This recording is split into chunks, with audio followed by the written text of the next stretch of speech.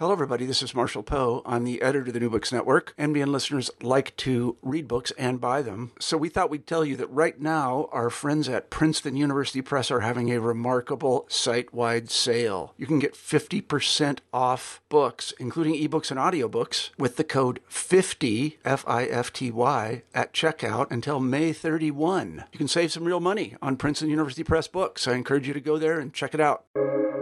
Welcome to the New Books Network. Hello and welcome to another new episode of New Books in Islamic Studies, which is part of the New Books Network. I'm your co-host Shobana Xavier, and I hope you are staying well and safe wherever you are, and thank you so much for joining us today. In today's episode, we are joined by Yasmin Zine, who is a professor of sociology, religion, and culture at Wilfrid Laurier University in Canada, to discuss her new book, Under Siege, Islamophobia and the 9/11 Generation, which is published by McGill Queen's University Press in 2022. The book explores the experiences of Canadian Muslim youth as they navigate the landscape of Islamophobia, anti-Muslim racism, and global war on terror. By centering the voices of Muslim youth in Canada, particularly those who are part of the 9/11 generation, the study captures the complex nexus of oppressions experienced by Black and racialized Muslims, particularly women, as they navigate government policies of securitization, security industry complex, university Muslim culture, news media, and popular culture. Zine also examines how Muslim storytellers are creating counterpublics intentionally through cultural productions such as artistic and creative works, and in doing so, unsettle reductive portrayals of Muslims in Canada.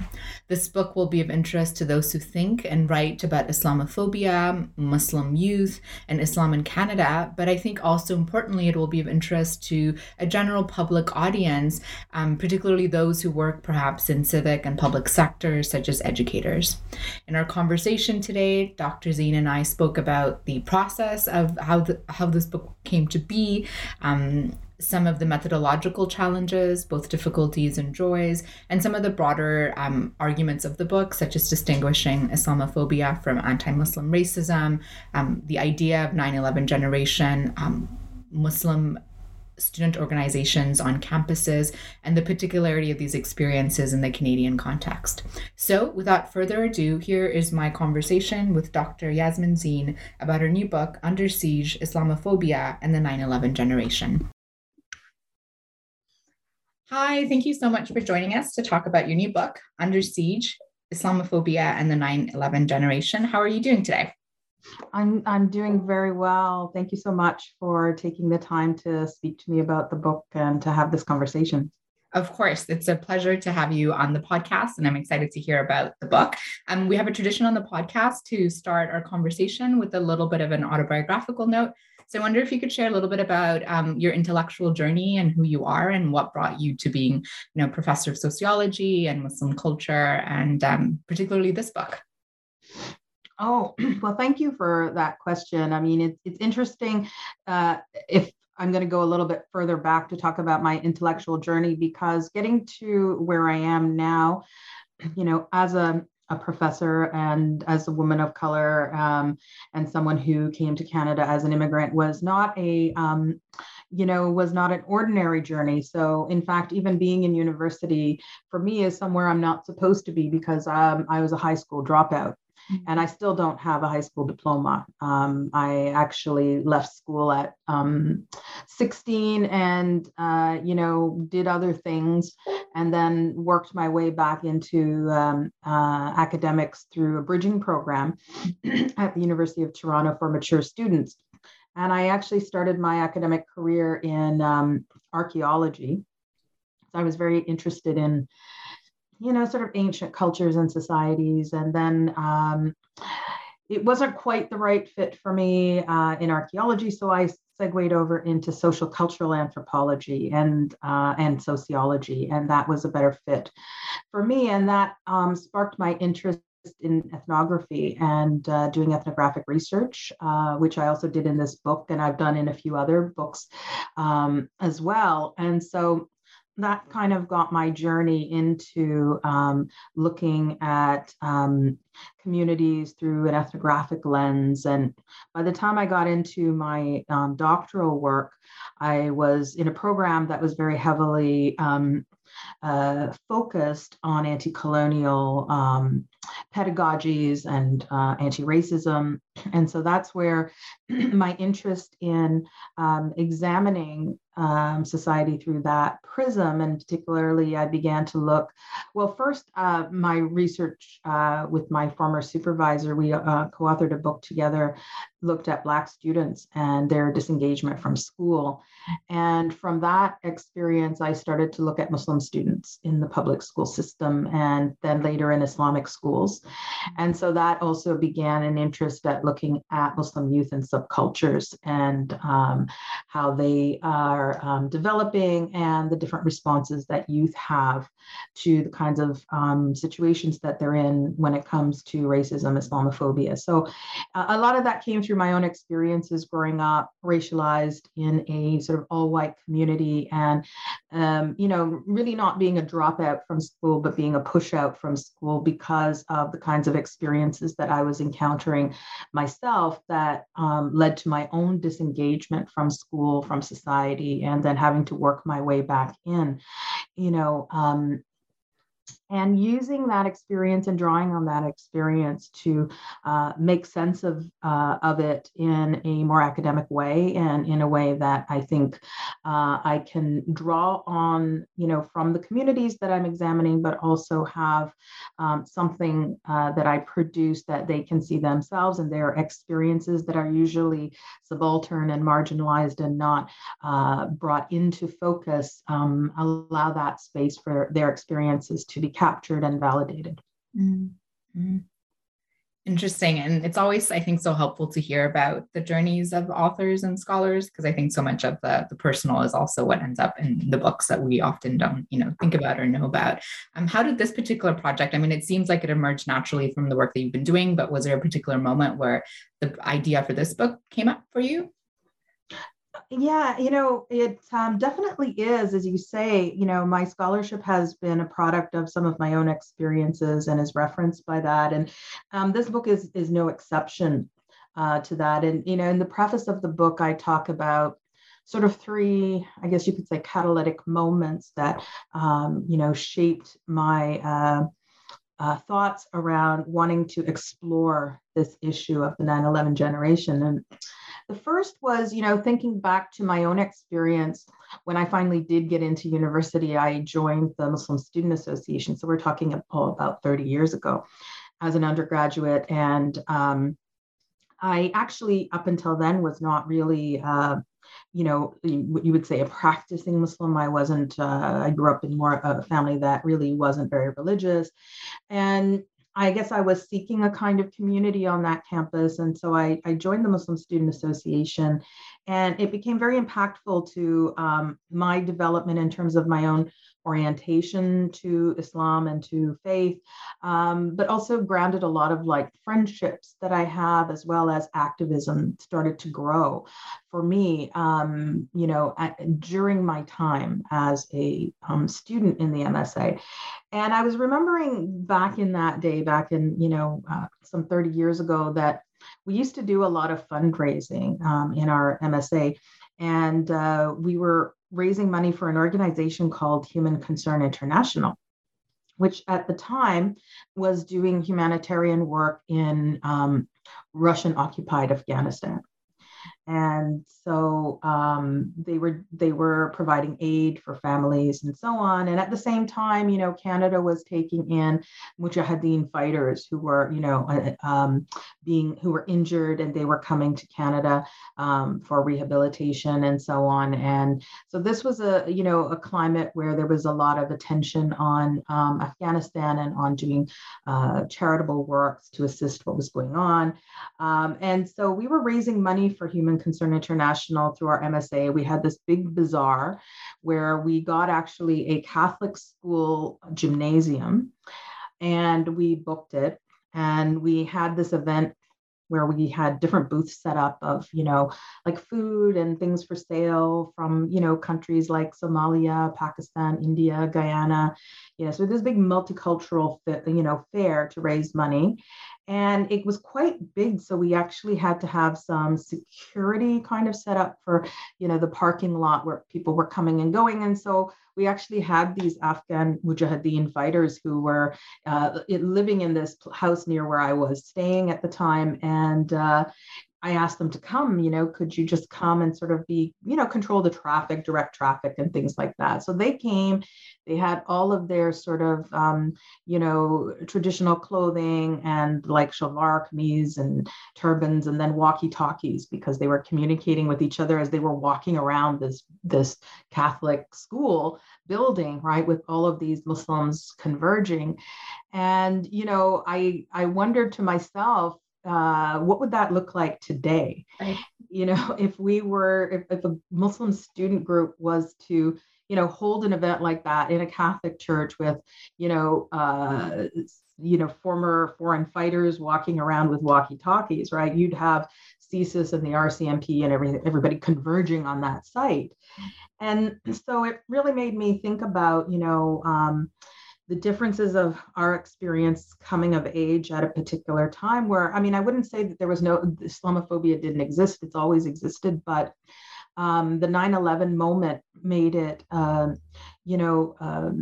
brought it into relief in particular ways and placed it within a particular kind of register. And so looking at that experience and then realizing actually years later, the organization that we were raising money for, Human Concern International, was later put on the terrorism list in Canada. So that added to, the way that whole experience and event would have been read completely differently now. So that was one, kind of reflection that I had, comparing my experience to that of my sons who were growing up, and they are part of the 9/11 generation, and their experiences, watching them come of age during this very turbulent time, and the experiences they had was something else that sort of focused me on this topic of the 9/11 generation. And so at the time, that the 9/11 happened, the day of when the Twin Towers fell and so on, I remember that, my younger son was in an Islamic school, which was attached to a mosque. And even prior to 9/11, mosques and Islamic schools would get bomb threats. If anything happened anywhere in the world and Muslims were believed responsible, immediately you would see these schools and mosques getting threats. And so we were accustomed to that. And so before we even knew who was responsible, I remember, we went to the school to pick up our kids in the middle of the day out of fear that there would be some kind of a reprisal. And when we arrived at the school, men in the neighborhood had, gathered and had formed like a security perimeter linking arms all around the school and mosque. And, that was kind of the sign of the times at that moment. And so we took my son out of school, my younger one, my older son was in middle school, and his name is Osama. So he experienced a lot of bullying, harassment, people putting death threats in his locker and that sort of thing. As my kids were growing up, my younger son was an actor. So by the time he was, 13, he was going for auditions, but very quickly he started to get typecast as terrorist number 4. So you started to see ways in which the experiences of children who were growing up under the specter of the war on terror, who were Muslim, had Muslim sounding names, all of these things, had to contend with circumstances that were very different than my own upbringing and experiences that I had or that my generation had. And so there was something very unique about this particular generation.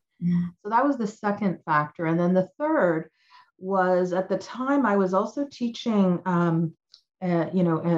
classes and at UTM, as a matter of fact, University of Toronto, Mississauga campus, and I would take the bus there from where I was. And one of the students in the class would wait for me at the bus and would have all these questions to ask me. And, we'd have all these conversations about, Islam and politics and all of these things. He was very, very keen, and he was very much a social justice activist on campus, everybody knew him. He started this Muslims for Social Justice group. But slowly he started asking me questions about a group called the Hizb ut-Tahrir. And he started to tell me about their philosophy about having this, return to a global caliphate system under which the Muslim communities could unite and so on. And I didn't know much about it, to be honest, at the time. This is maybe some 15, 17 years ago. And I started to look into this. And I realized that, okay, this is a group that is nonviolent, but they do have an ideology that is, they were sort of banned in the UK, and that they have violent offshoots of like Muhajirun, for example. But I was, really saw this as a kind of narrow ideological framework. And I found a lot of their tactics to really be concerning in terms of how they would be policing other Muslims and trying to create a particular, ideal type Muslim that they would impose this vision on others. And as they began to gain traction in MSAs, it was a very kind of religiously chauvinistic and narrow ideology. And I was so surprised that this one particular student, who otherwise, I felt had a lot of very progressive ideas, was being attracted to this. And then I started to also see the way that some of these groups use Islamophobia as a rallying cry to attract young Muslims into the fold, as another example of why we need to band together against Western hegemony and create this, caliphate system in order to combat that. And so that was the third sort of catalytic moment that got me thinking about this nexus between Islamophobia and reactionary Islamist groups. And that was the third thing that, motivated me to begin to bring these experiences into conversation and start to look more systematically at the 9/11 generation, the group that sort of has come of age at this time of war and terror, and look at the different ways they were reacting and responding to those conditions. Mm-hmm. And I think those catalytic moments are really helpful in prefacing the work that you do in the book. And so I wonder if you could say, I think you've hinted at it already, but if you were to say generally some of the main interventions of the book are in light of those catalytic moments, before we get into some of the details of the chapters, that might be helpful for the listeners as well. Sure. So it is a book about coming of age in times of global war and terror, and looking at how Muslim youth navigate, negotiate, and resist the challenges they faced after 9/11, when overnight they became suspect citizens. So there was this sort of ontological shift that happened after 9/11, as well as the political conditions that were ushered in, also ushered in a kind of ontological shift where Muslims in general, but Muslim youth in particular, were being looked at as potential radicals, jihadists, and threats to the nation. Muslim identities were being policed and demonized and vilified. And so this book looks at how this particular generation of youth were socialized within these conditions. And I went back to the question that was posed by W.E.B. Du Bois in the 1930s in his book, The Souls of Black Folk, when he asked, what does it feel like to be a problem? Mm-hmm. And I think that this book is attempting to unpack what it felt like for Muslim youth in the 9/11 generation to be regarded as a problem, and how they respond to that in a variety of different ways. Mm-hmm. What it means to be all of a sudden interpolated into discourses of racial and religious degeneracy, mm-hmm. and to be constructed as the new folk devil. Mm-hmm. I draw on Stanley Cohen's definition of folk devils as this sort of scapegoat, the repository of social ills that is what the scapegoat becomes, and how Muslims became that contemporary folk devil in that moment.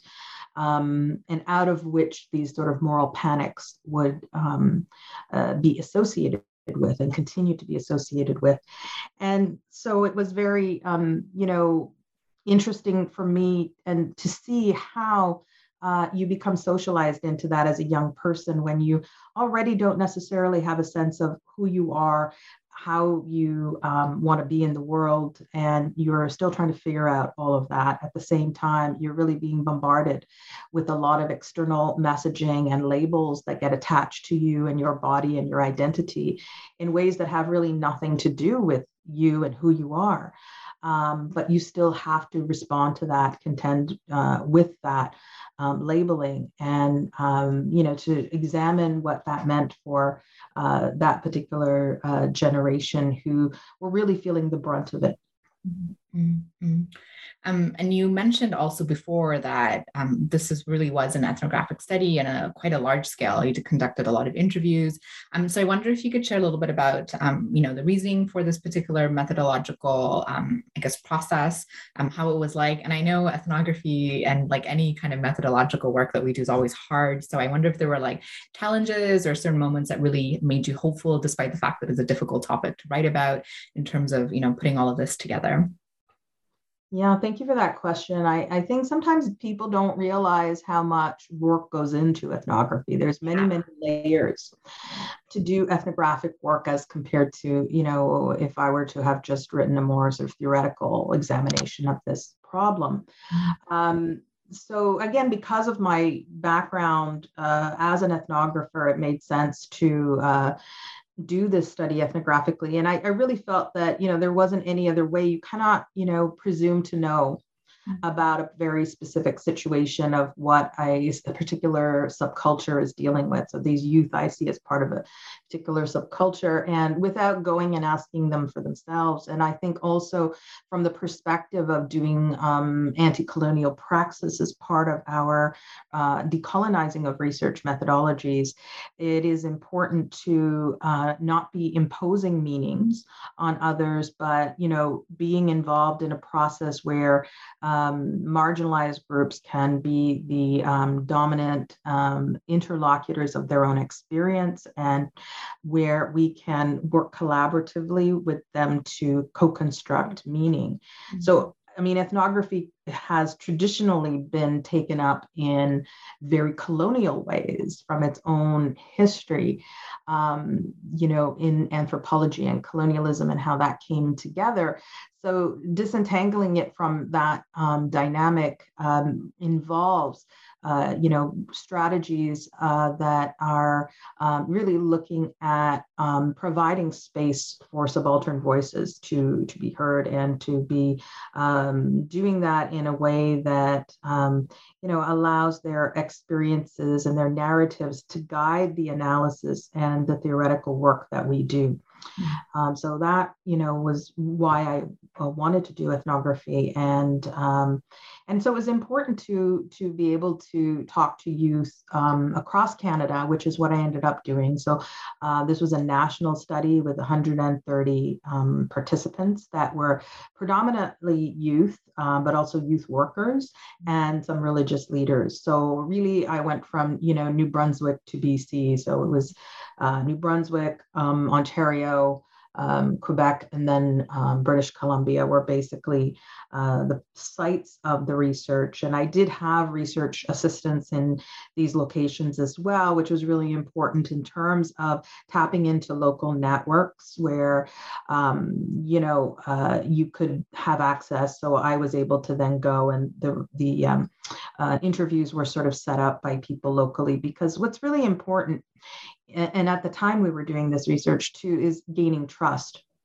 in communities that are marginalized, because they have been securitized. And, speaking openly about these kinds of issues can be, concerning, and can be fraught for people when they don't really know what's that information going to be used for.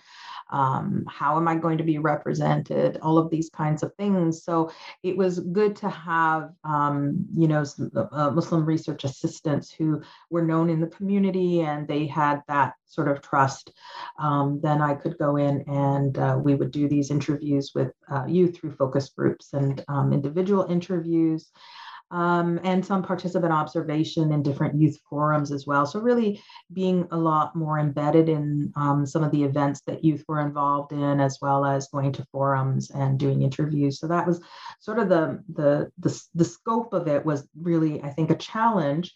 And again, some of the issues that came up for me around the securitization of research was around the ethical considerations. Like normally when we do, ethnography, we have an ethical review and we have, a kind of a letter that we have for participants where we promise anonymity, where we promise, that their identities are not revealed and that this material that we gather through interviews, how is it going to be kept? Will it be locked up? How long do we keep the transcripts, all of these kinds of things. But in a climate of securitization where you're talking to Muslim youth who simultaneously are being surveilled by security communities, I was never sure at what point would I be approached by one of these security communities to say that, well, there's a person of interest that we think you may have talked to and we want information. Now, I don't know the legality of whether that would have happened, but it was something that we had to consider. So in doing the research, we didn't digitize any of the forms that we had. We kept everything in paper. We immediately changed names.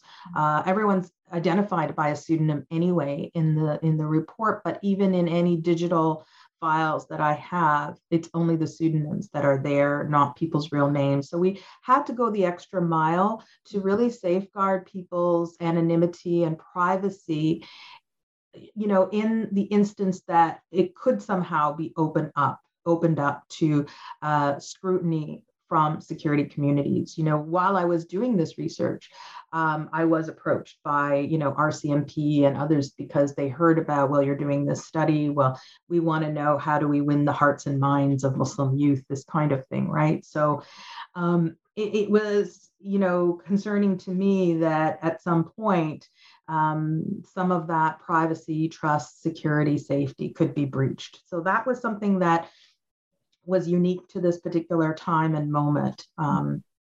Let's say, for example, it wasn't as much of a consideration when I was doing ethnography prior to 9/11 with Muslim youth. So that was another sort of challenge, I think, to deal with.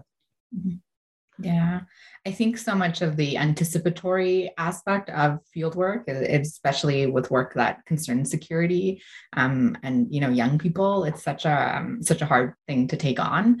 So I think it's so important that you're talking about it, and it's also kind of you articulate it and discuss it in the book as the things we have to think about when we're doing ethnographic work that is of sensitive nature, and you need to protect your interlocutors, right? So I think that's great that you're able to kind of go there and take us into that, the complexity of that work. Yeah, and it's not just, it sounds like it could be something that is just, being manufactured or overblown, or we just have this paranoia, but it's not. It isn't simply paranoia, because even Muslim student organizations are under surveillance. And, they have had to deal with that. So it is something very palpable. It's something quite real. And it is a consideration also for the youth you're speaking to, because if they don't know you, they don't know if, you're a spy, if you were someone sent, because right now we have, security agencies that are knocking on the doors of Muslim Student Association executives. They're going to their homes, they're going on campuses, they're going to their offices, they're surveilling them. And we're quite aware of that, and they're aware of that. So gaining trust as a researcher who wants to have these conversations about, securitization, Islamophobia, radicalization, all of these kinds of questions become conversations that within the climate we're in can be quite fraught and unsafe. And so how do you provide, that sense of safety, of anonymity, of, trust under these circumstances? So that was something that was, an important consideration in doing the fieldwork. Mm-hmm. Can we talk a little bit about the Canadian context? Because I know a lot of this is applicable to scholars who are working on, Muslims in various diaspora contexts, be it Western Europe or the United States. But I also do think that there is something perhaps particular or different in the Canadian context. And I know this is a study about Canadian Muslim youth.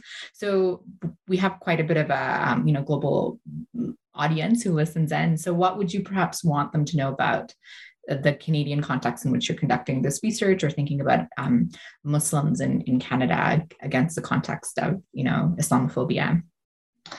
Well, I think, for a more global audience, I know that, particularly when I go to conferences abroad, people are always very disappointed because that the Canadian multicultural, kind of image is somehow being disrupted, because they tend to see Canada as this example of this multicultural utopia. And that somehow we've solved the problem here in terms of looking at diversity or whatever. And so when you do begin to talk about the fact that, look, Islamophobia is a homegrown phenomenon here. It's not something a lot of people thought it was something that came from south of the border and became imported here, particularly after Trump was elected, things like that. And so I've always really been talking about, and do demonstrate in the book, the context of Islamophobia in Canada as, as a systemic issue, as one that is referenced in the many polls in Canada, public opinion polls. I mean, there was one just recently, a few days ago, looking at religion in Canada and showing that, Islam was one of the, among the religions that people find the least favorable in this country. And that has been a fairly consistent finding in the last 2 decades. And, there were other kinds of public opinion polls that showed that, there was a certain a level of support for a Muslim ban in Canada. After Trump's ban, there was, I think it was around 27%.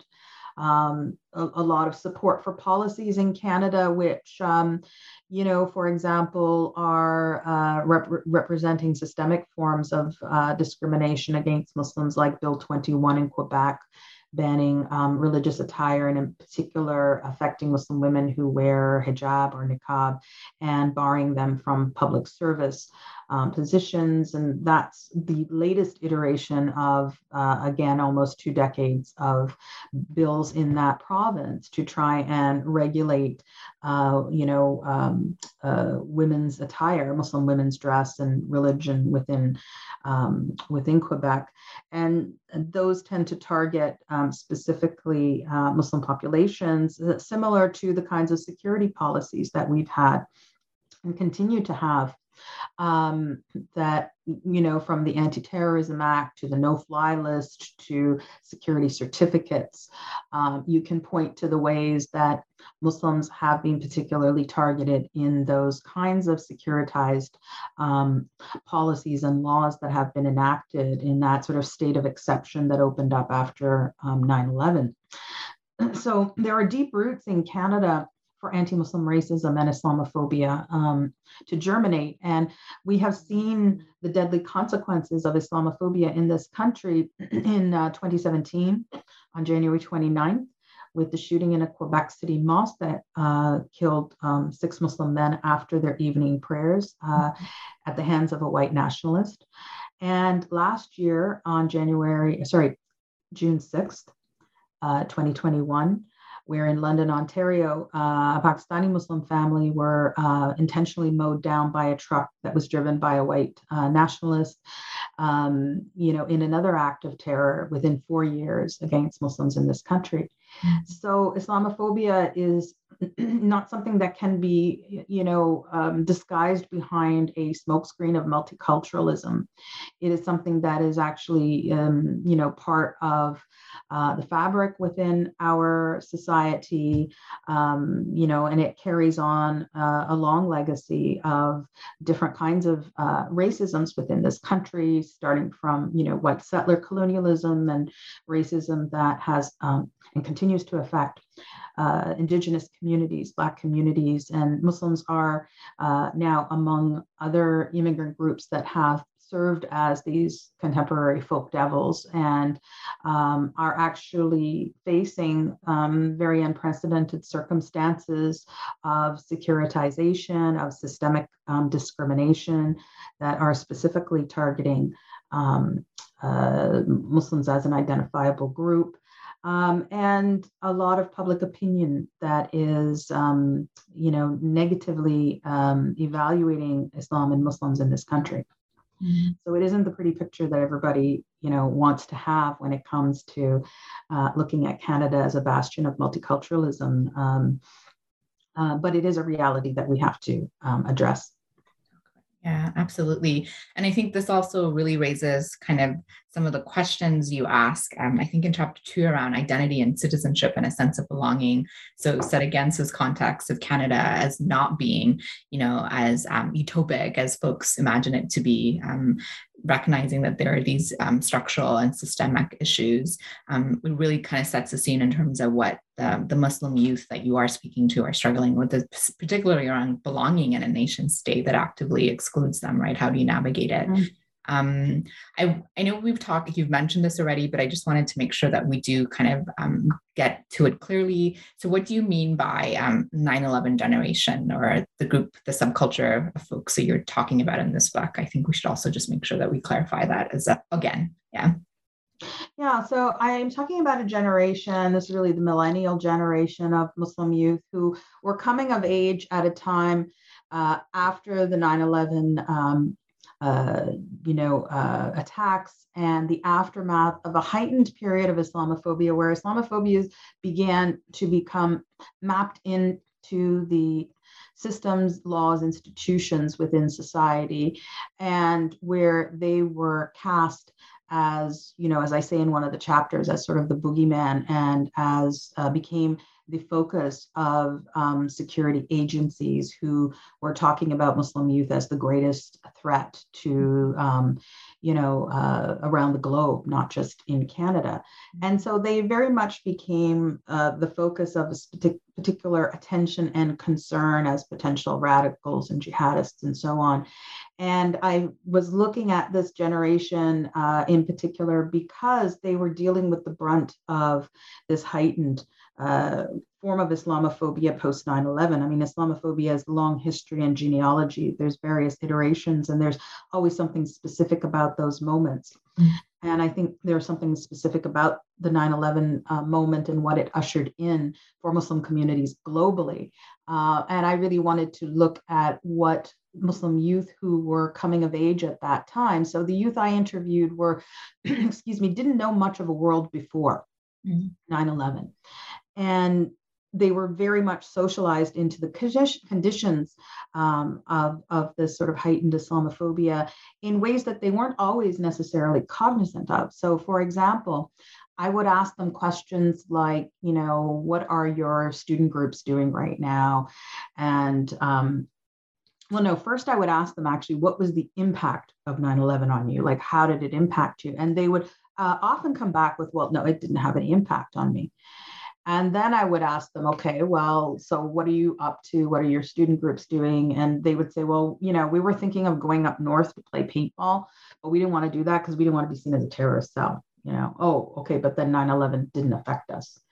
And I found this even, when my son was president of the MSA at his university, and they were planning to go to the woods at the Rouge here and, have a bonfire. And I remember thinking, okay, wow, like that could really attract a lot of unwanted attention. And, they also started to be concerned that, yeah, can we actually go and do that as a group? Will people be suspicious of us, right? So there was this sense of how they were internalizing, the kind of sort of panoptic gaze that they were under, and how that was an internalized form of Islamophobia where they began to become self-surveilling and start to see themselves as suspect, and that would impact the choices and decisions that, that they made. And so there were very distinct ways in which Islamophobia was affecting the youth of this generation. And that's not to say that it doesn't affect, Generation Z right now, but in different ways too, because, they've also seen the millennial youth grow up with specific kinds of challenges as well. And I think that, that gives them, I think every generation has its own particular kinds of challenges depending on the moment, the historical, political, cultural moments that have shaped their development. And so I think that looking at the 9/11 generation of Muslim youth allows us to see how that sort of moment affected them, in different ways, including, as you mentioned, their sense of identity, citizenship, belonging. Mm-hmm. And one of the things that I found really useful, and I think this is like the scholarship on this is constantly kind of evolving and there's so much conversation around this, but your kind of framework and setting up of Islamophobia and also talking about anti-Muslim racism was really helpful in the earlier chapters. And I wonder if you could speak a little bit about like how, what is Islamophobia and how is it different from perhaps saying anti-Muslim racism, which has emerged more recently as a framework to utilize and having some of these discussions? Yeah, I think for me, the way that I define Islamophobia is very much specific to my use of it as a sociologist. And so for me, I look at Islamophobia through its sociological dimensions or dynamics. Mm-hmm. There's a lot of different debates on how to define Islamophobia. And there is also scholars who are now preferring to use the term anti-Muslim racism. For me, I see Islamophobia as the overarching framework and anti-Muslim racism as a manifestation of Islamophobia, because you really cannot, take out Islam from Islamophobia, because when you look at so much of the narratives and rhetoric and campaigns of Islamophobia are very much attached to demonizing and vilifying Islam as well. And then, what is distinct about Muslims? We're 1.5 billion people around the world from different ethno-racial backgrounds, from different, nationalities and so on. And so there's nothing that is specific. It's not one race, for example. But of course, Muslims and Islam become racialized. And so for me, the bridge is sort of the racialization of religion. But for me, the overarching definition of Islamophobia is one that looks at it as a form of oppression that's expressed individually, ideologically, and systemically.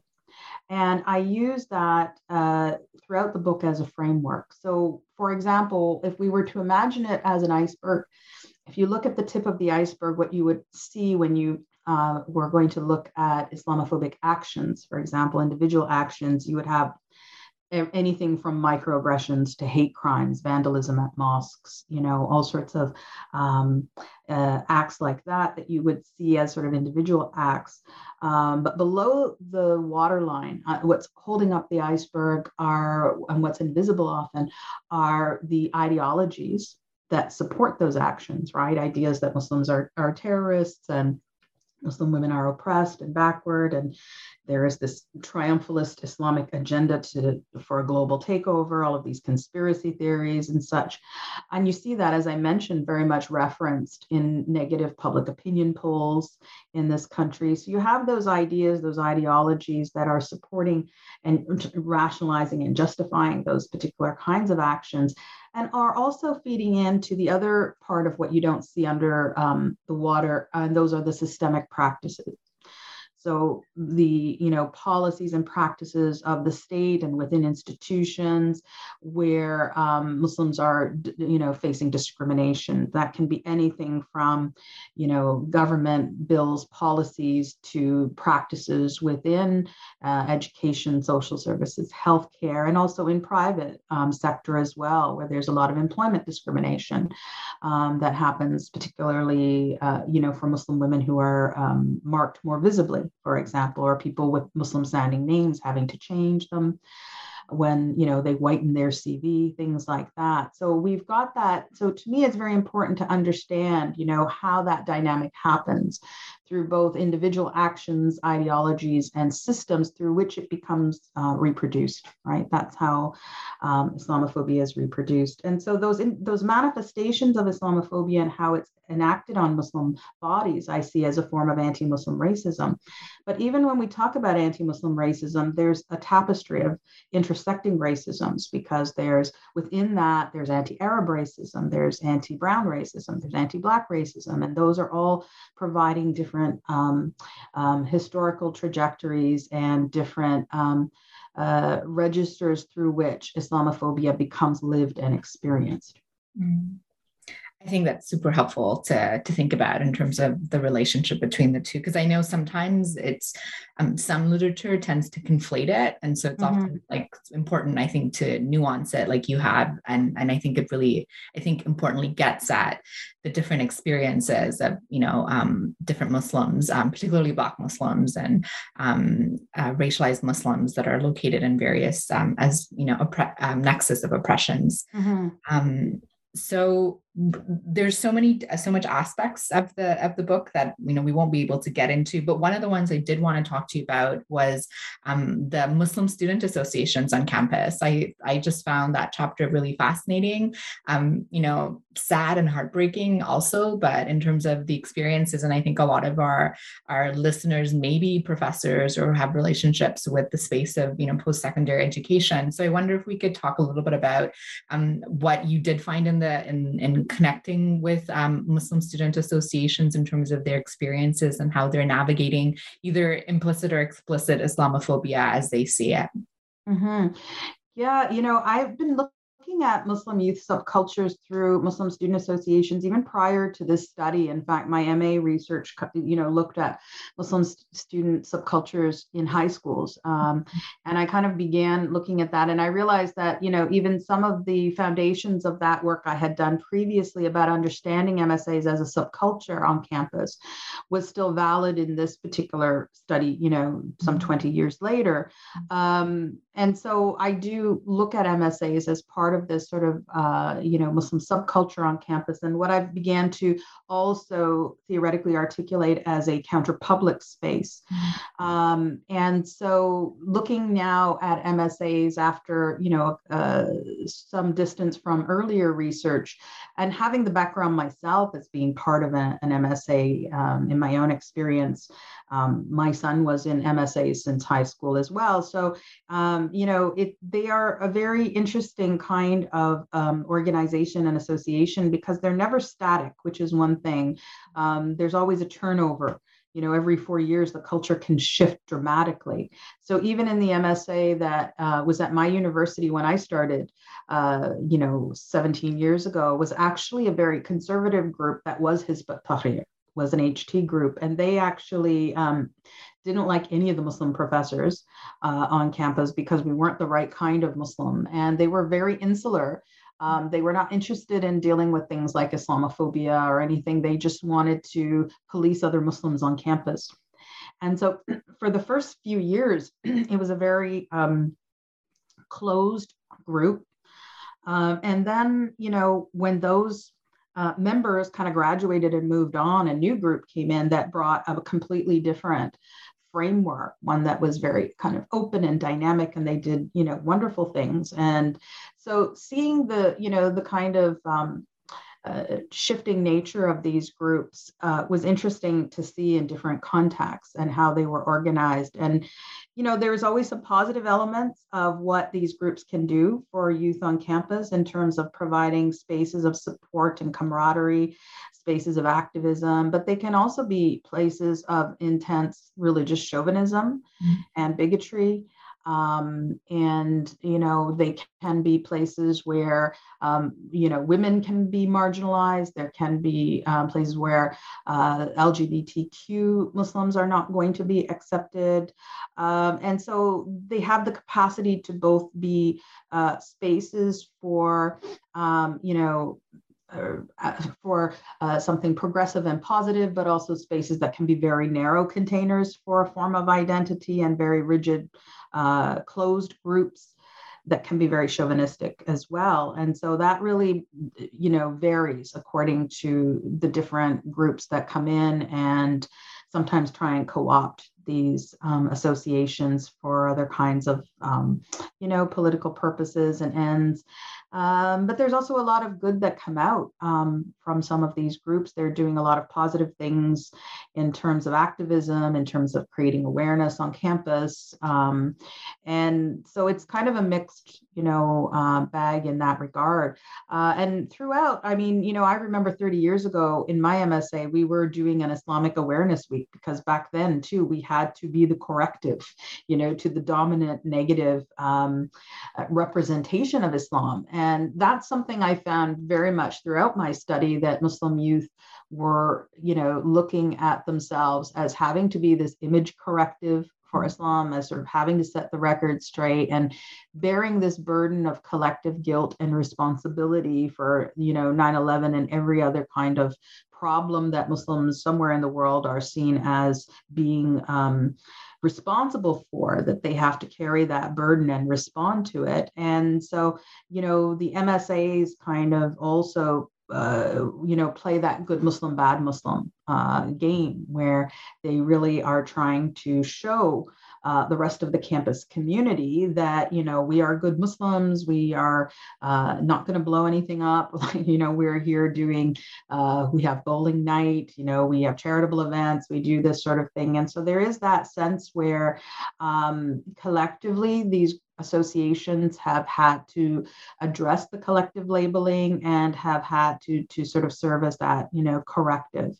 And they've also, been involved in a lot of campus-based activism around global issues and concerns. And there's always, something that comes up, whether it's Palestine, whether it's, in the past it was Bosnia, now, Syria. And so, there's always those kinds of, political, just as in my MSA, we were looking at Afghanistan and the Russian occupation. There's always been, so many political concerns that MSAs are either fundraising for, trying to raise awareness. So they have to fulfill that role as well, of a place for that kind of activism, on campus. Mm-hmm.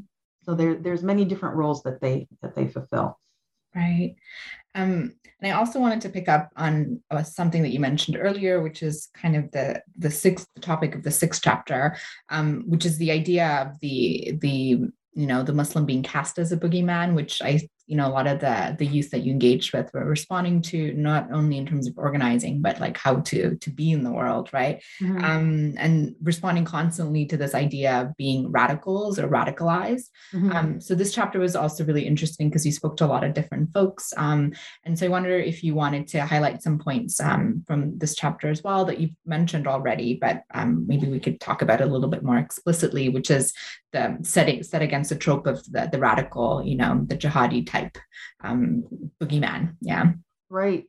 Well, there's two chapters, one that looks at the security industrial complex and the surveillance of Muslims.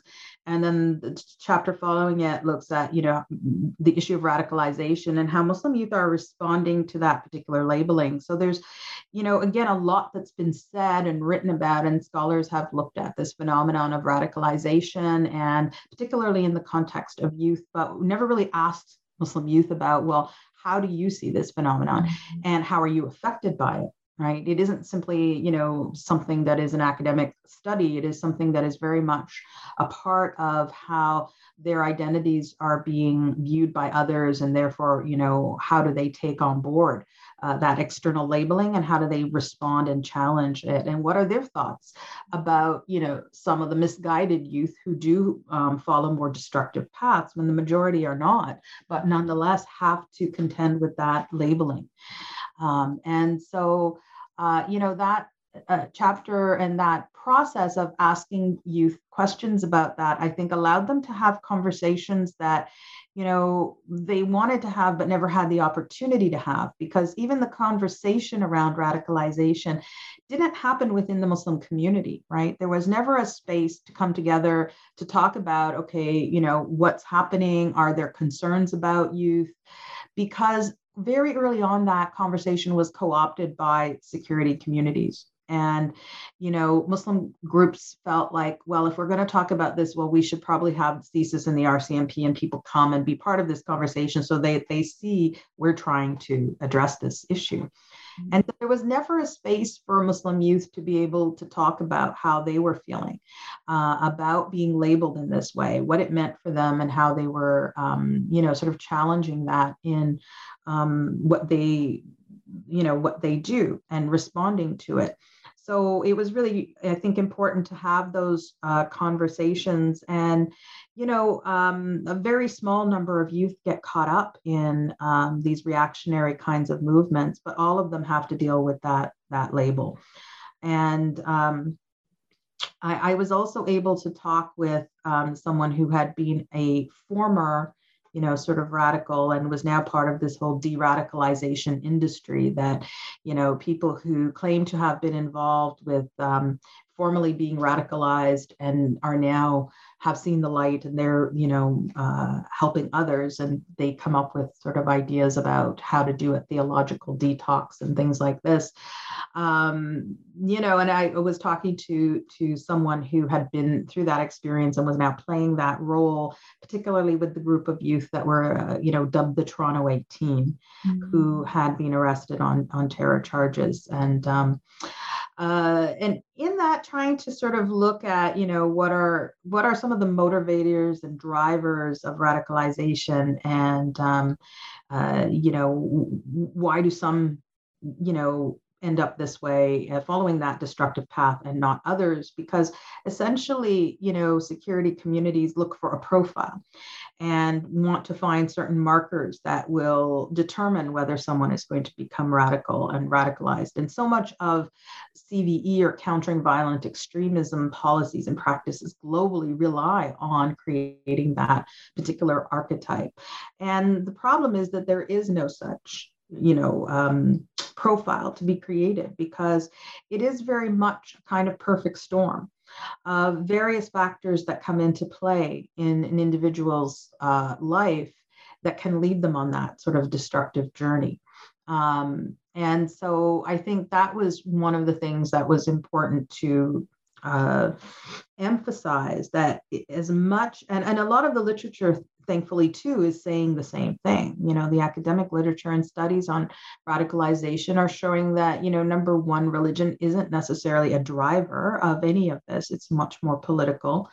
And that the youth who get involved are doing so out of a number of different types of issues, whether it's certain forms of, aggrievement, idea, wanting adventure, looking for a purpose, everything to, ideas of delusions of grandeur. There were a number of different factors that lead into that. And the youth I talked to tried to make sense of why other youth might want to go down that path. And, they really did see it as a response and reaction to global oppression of Muslims, as, getting pushed to a point where you feel like you need to do something. And for a majority of Muslim youth, their response is not one of violence or going abroad to fight, but of really, looking at resistance in different ways, whether it is through other forms of activism.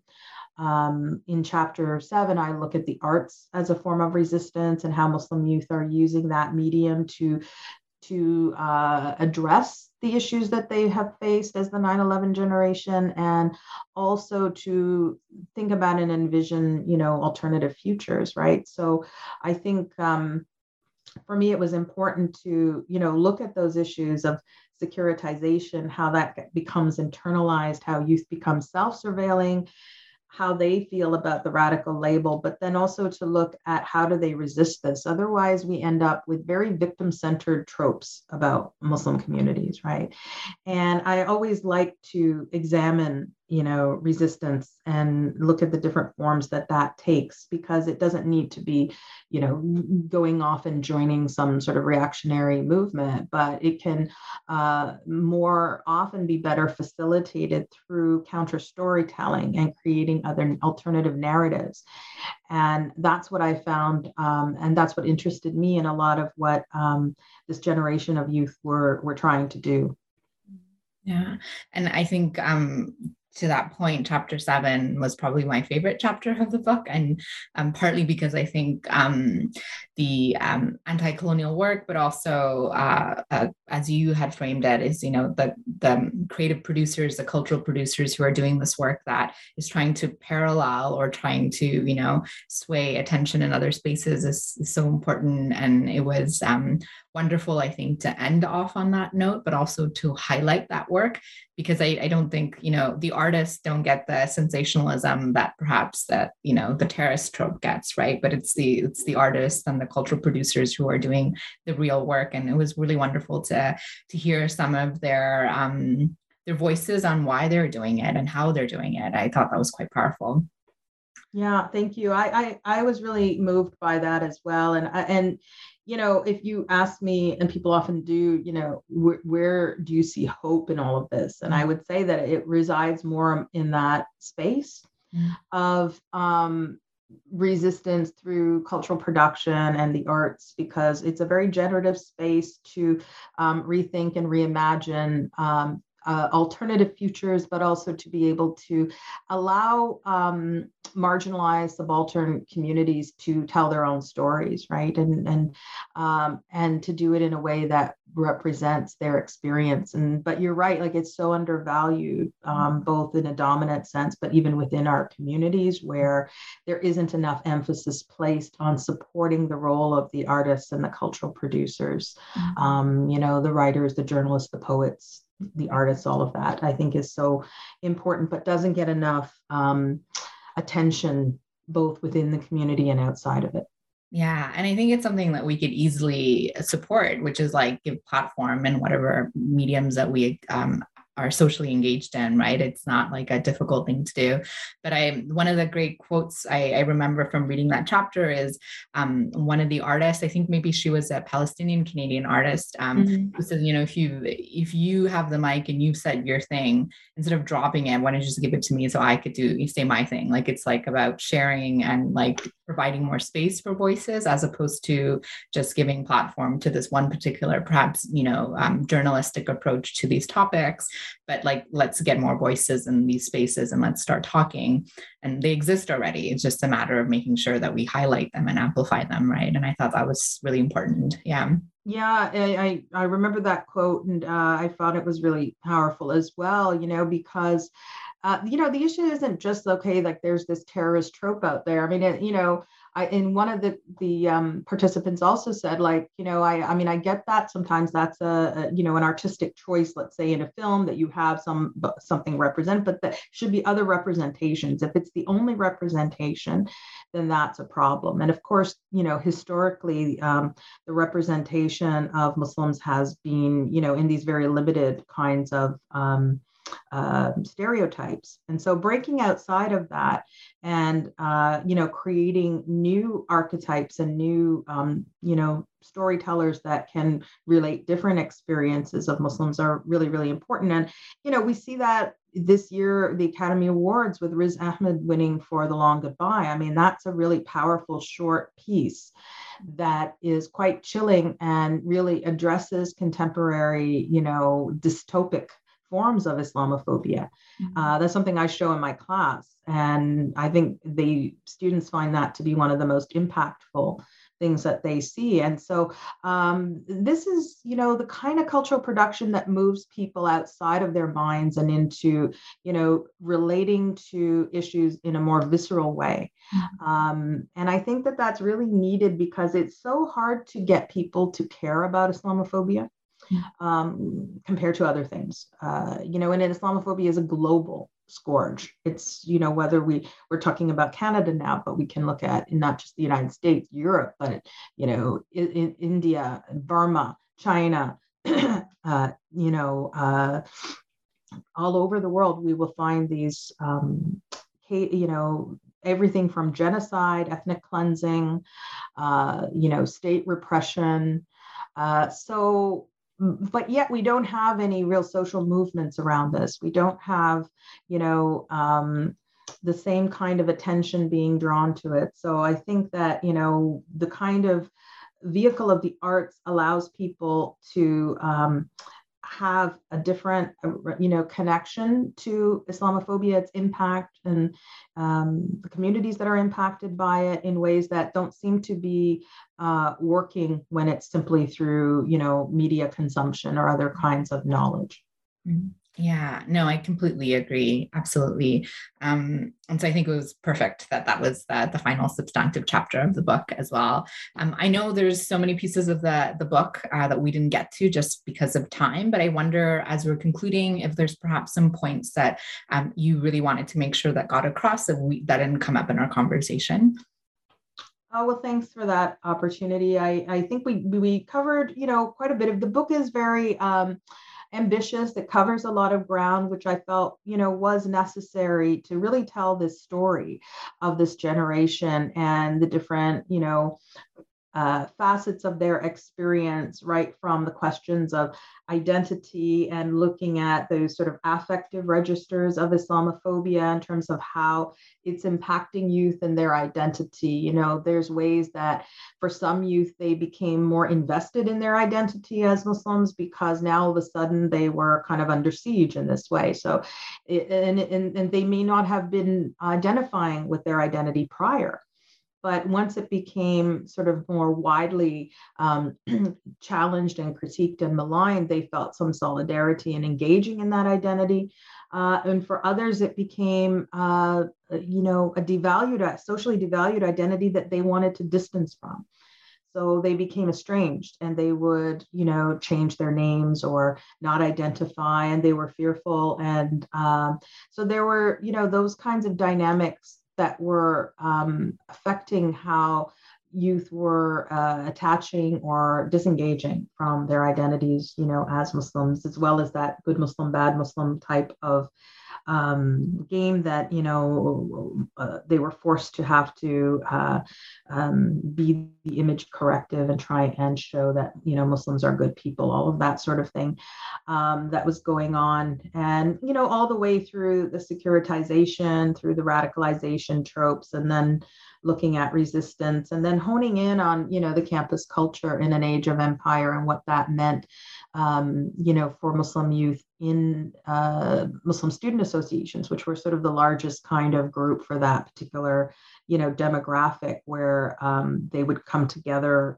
and be involved collectively and collaboratively as Muslims, but also looking at how those spaces were fraught in a number of ways. So it really was a kind of ambitious undertaking, but hopefully offered, some theoretical insights into the sociological study of Islamophobia and of Muslims and Muslim youth, as well as providing some of that, rich ethnographic data that allows us to hear the voices of youth themselves and kind of, breaking through the subaltern silence and coming into representation and being able to narrate their own experiences. And that's been, I think, one of the things that's been very heartening for me is to, as people are reading the book and I'm hearing about how, it's validating their experiences, that it's something that they could see themselves reflected in and never saw that before. Mm-hmm. And so really, always having those experiences of, when you are marginalized and subalternized and seeing that finally reflected in a way that, resonates and that is validating, makes you feel less like you're being gaslighted all the time in terms of like, is this really happening to me? Should I be concerned about this? And so that's been a very heartening experience for me and some of the responses that I've been getting. Oh, that's fantastic to hear. Because I think that's so much of, because I think we talk about representation so much and people think that it's like futile or like, cosmetic or superficial. But I think one of the things we don't often talk about is that so much of that is also just actual validation of your experiences, which puts, as you said, things into perspective and which really helps your sense of self and belonging. Because otherwise you're just kind of thinking, oh, maybe I'm losing it, or, and psychologically it's really distressful, which a lot of your participants mentioned, right? And so that's wonderful to hear. Yeah. Yeah, thank you. So before we let you go, I mean, congratulations on this book, and hopefully you're resting and recovering. But I wonder if there are things down the line that you'll like, if there's other things you're working on that we could anticipate in the future, or maybe projects that are just in its genesis and catalyzing at the moment. We would love to hear what's coming down the pipeline. Well, thank you so much. And actually, I do have something very important in the pipeline that hopefully will be coming out quite soon. And that is, a 4-year study that I've been working on Canada's Islamophobia industry. And I have a report that is a book-length report, which I hope to launch in June. To coincide with the first-year anniversary of the London, Ontario terror attack, so somewhere in and around that time. And what this report is looking at are the various sort of networks and players that comprise an industry of Islamophobia. And so what's significant about Islamophobia and what's distinct about it versus other kinds of oppressions and racisms is that there's an industry behind its promotion, one that works 24/7 and which is highly funded. There have been research in the United States on the Islamophobia industry, and there has never been a study in Canada to map that industry and see what it looks like, who are the different players, and what are the ways that they are promoting Islamophobia, acting collectively and, orchestrating controversies and so on. And so I'm very excited about this report that's coming out. It's very detailed. It's a hybrid between, an academic study, but also investigative work where, I had a team of graduate students who also were helping to look at these networks and the connections between them. So, looking at media outlets like Rebel Media, looking at what we call Islamophobia influencers, specific people like Faith Goldie or Lauren Southern, to looking at white nationalist groups that are particularly Islamophobic in their mandates, to Muslim dissident groups that are also part of this network, think tanks, and soft power groups that we refer to as, some of groups that are pro-Israel and Zionist Jewish and Christian groups that also participate in promoting Islamophobia. And so how they're all connected. And it's a very interesting and troubling mapping of the various players and their connections. So that is something that is in the pipeline and hope to launch in the next couple of months. And I guess the other thing I'll just mention briefly is the development of the International Islamophobia Studies Research Association, or ISRA, of which I'm a co-founder, along with Hatem Bazian from Berkeley and Salman Sayed from University of Leeds. And we started this association about a year ago, and we are hoping to have our inaugural conference it looks like it's going to be in Istanbul in July. And that will be the launch of the association. And so we are a global association of Islamophobia studies. We do have 2 journals attached to us, which is the Islamophobia Studies Journal, as well as Reorient. And we've got an international advisory board. So that's another exciting development over the last little while. Oh, you're very busy and that's fantastic. I hope there's also lots of like gardening and stuff in there because I know you love to garden. So there absolutely is. Yes. Yes. Okay, good. Because I'm like, I think there needs to be some flowers in that too. Cool. Well, I was looking at adding the peace rose to my garden, I think, because that's something that will be quite poetic and needed at this moment. Yeah, no. I think, you're doing such important work, but it's also really heavy work. And so I often am mindful when I read such scholarship of what you have to carry in order to do this. So I'm glad to know that gardening is also part of your life. So yeah, thank you so much. Yeah, you're welcome. I'm so grateful that you were able to spend some time with us and to share about your new project. And I wish you all the best for your future endeavors. And hopefully we'll connect again soon. I'd love that. Thank you so much for having me. Of course, most welcome. Okay. And that was my conversation with Dr. Yasmin Zine about her new book, Under Siege, Islamophobia and the 9/11 Generation. I hope you enjoyed the conversation, and I hope you'll also join us again next time. Until then, stay well and take good care.